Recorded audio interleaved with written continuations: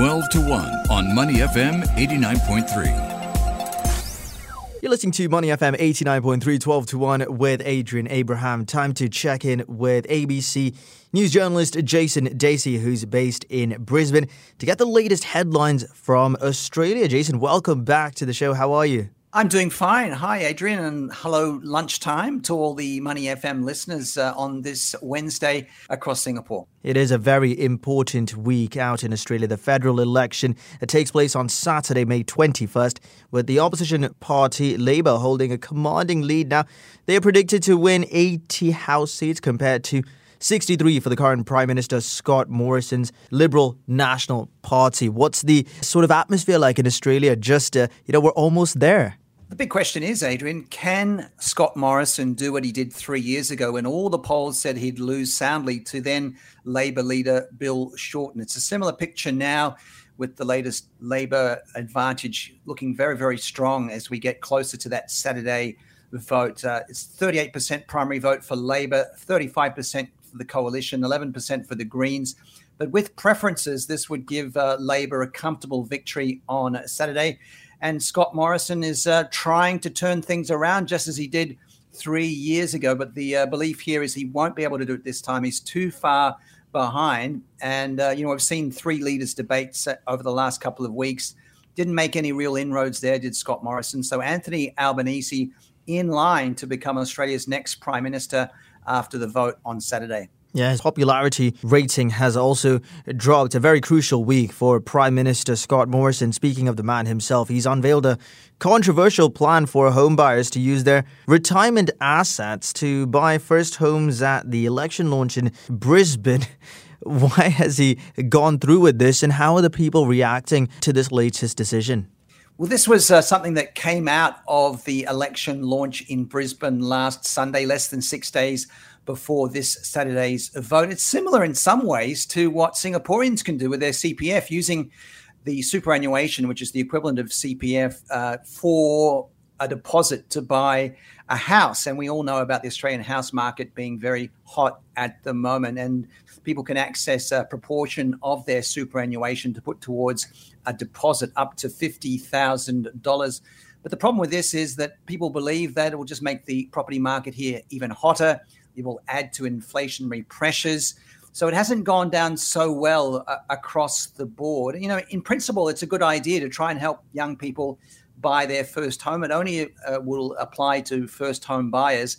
But even, Malcolm Turnbull, a former Liberal Prime Minister, isn't really very enthusiastic about this. He didn't attend the launch where this was launched on Sunday. So I'd say it's something that Scott Morrison is trying to do to try and turn around his fortunes, but I'm not sure if it will work. Yeah, very interesting to see what actually comes out of all of this. And someone else who's been in the news is Deputy Premier Josh Frydenberg, the current Treasurer. He faces strong threat from the independent Monique Ryan in the traditionally strong Liberal seat of Kooyong in Melbourne. How is he, bracing himself for what's to come?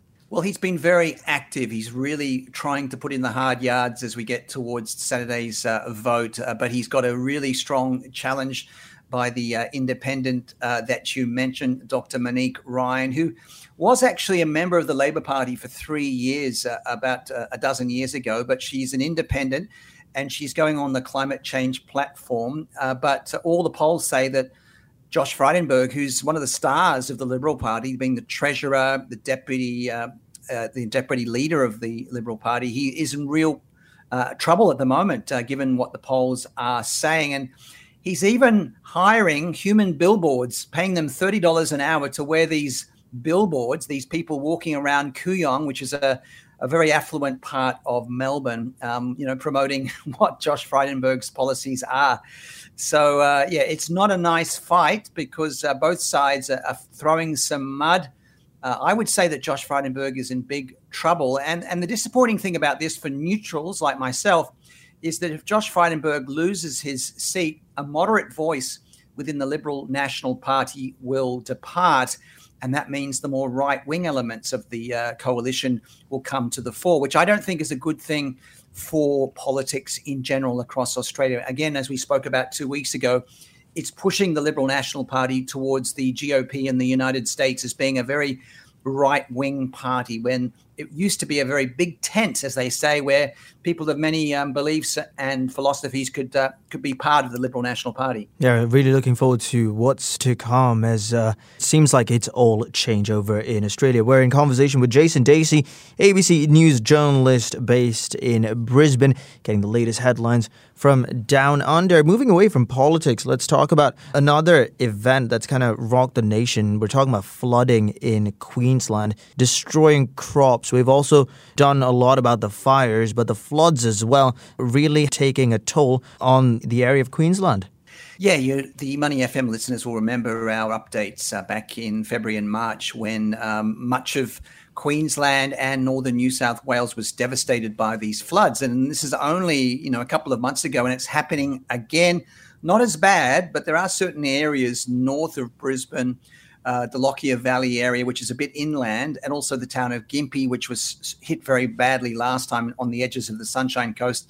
We're seeing more problems with floods. The cleanup is underway. But again, we have to ask ourselves, why are these extreme weather events happening so often? It used to be every dozen years or every 20 years. Now we're seeing it every few months. And when I got back from Singapore in 2019, you'll remember that it was the drought season, and we didn't see rain for months and months. And it was the bushfires that we saw at the end of 2019 going into 2020. So that's just a couple of years ago. And now we've had the wettest year that I can remember.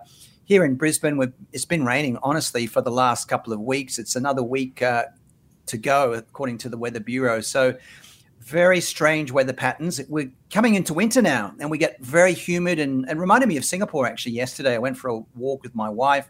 Very muggy, very overcast, very humid. And again, this is supposed to be a dry and sunny time of the year.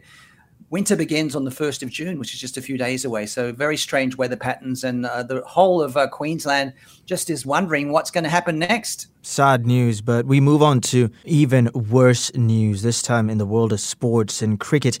Former Australian player and two-time World Cup winner Andrew Symonds was killed in a car crash at the age of 46. This follows news earlier this year when the Australian great Shane Warne also passed away from a heart attack. Also, Rodney Marsh. But this is even more interesting because I remember reading that post that Symonds put out there on Instagram when Shane Warne passed away, and he said, he just hopes that it's all a bad dream and he can't get his head around to never seeing Warney again. He was speechless and, he conveyed his love. But, devastating to say the least, because anyone who watched Andrew Symonds growing up, like myself and you as well, Jason, he was an exceptional talent. He really was. This was really sad news that happened over the weekend. The former Australian cricket star and all-rounder Andrew Symonds, who was actually born in the UK, could have represented England, but was a superstar across all formats of cricket. He died in a single-vehicle car crash in North Queensland. It happened just outside Townsville, where he lived in retirement, had a couple of kids. Police say that he was driving on Harvey Range Road near Alice River Bridge shortly after 11 p.m. when his car left the road and rolled over. Emergency service workers getting to the scene tried to revive him. He died there. And, you can imagine the outpouring of grief, because just like Shane Warne, he was a bit of a bad boy of Australian cricket. He got in trouble a lot. He wasn't doing things by the book. But really, when you win 2 World Cups and when you can change the course of games with your natural talent, it is something very, very upsetting. And someone remarked that there's a great cricket team assembling in heaven with all Australian superstars that have died over the last couple of years. You mentioned Shane Warne, there's Andrew Symonds, Rod Marsh, and of course, Dean Jones, who has come through Singapore. I worked with him over the years when I was a sports broadcaster. He died just about 18 months ago at the age of 59. So, a lot of high-profile athletes in the sport of cricket dying. And, he was a proud Queenslander, Andrew Symonds, and we've seen some memorials for him around the town of Townsville, the city of Townsville, that many Singaporeans might be familiar with, not too far away from Cairns and the Great Barrier Reef here in the great state of Queensland. Yeah, devastating. He was a player that you'd want on your team, as the former captain Ricky Ponting said, a man of his word. If you were the opposition, well, you could be in a lot of trouble because he could hit that cricket ball a very long way. And, remarkable all-rounder, fielder, just an exceptional talent.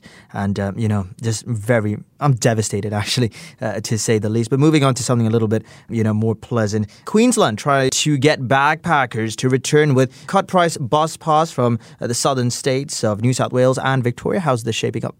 Yeah, this is very interesting because, as I mentioned, it is getting a bit cold in the southern states. Melbourne and Sydney getting quite cold temperatures. I think the top temperature in Melbourne this week is about 19 degrees. So we saw a launch earlier this week at Bondi Beach in Sydney, most famous beach in Australia, probably. We had a full-size Greyhound Australia coach wrapped in an image of two snorkelers exploring the Great Barrier Reef. And some dignitaries were there. The Queensland Tourism Minister, Sterling Hinchliffe, was there, launching Working Holidayer, which is trying to get backpackers from the southern states to come up to Queensland and enjoy the Sunshine State. And as you mentioned, there is a cut price bus ticket. I think it's $299 for a Greyhound Australia Working Holidayer pass, 30 days of coach travel in Queensland over 3 months for the first 1,000 people. And there's also a $200 voucher for Queensland tourism experiences as well. So that's a pretty good deal. If you're a Singaporean, flying to Australia for the first time after a couple of years with all those lockdowns and, border restrictions, you can jump on a bus and explore Queensland for not very big expense at all. And on the way to Queensland, you can stop at Byron Bay, just south of the border. You can go to the Gold Coast, the Sunshine Coast, the surprising city of Brisbane, and then go further north up to, Bundaberg and Mackay, and then up to Townsville, Cairns, the Great Barrier Reef, Port Douglas. There's so much to explore. So, yeah, this is a very, aggressive kind of tourism maneuver that they've made Queensland. Something like 16% of tourism revenue for Queensland comes from backpackers. And until 2019, we saw so many people come to Australia, whether it's from Singapore, Malaysia, Korea. That's a big place where a lot of people traveled from, Japan. But we've seen those numbers really dwindle. So this initiative is trying to get people who may be coming to the southern states from overseas to consider Queensland, and also for domestic tourists, for the ones in Victoria and New South Wales, to get on that bus and come up to warmer weather here in Queensland. Sounds like a relief because everyone can travel once more without as many restrictions. I mean, there is hassle involved, but this is a great initiative from people over at Queensland. And I'm sure a lot of Singaporeans will certainly take up this offer and, look forward to that great Australian holiday. We've been in conversation with Jason Dacey, ABC News journalist based in Brisbane, getting the latest headlines from down under. Jason, thank you so much for your time, and I look forward to catching up with you soon. Thanks very much, Adrian, and do follow that federal election. I'm sure the Straits Times is going to have some very comprehensive coverage on Sunday. I can't wait. It's going to be very interesting. To listen to more great interviews, download our podcasts at moneyfm893.sg or download our audio app. That's AWEDIO. Available on Google Play or the App Store.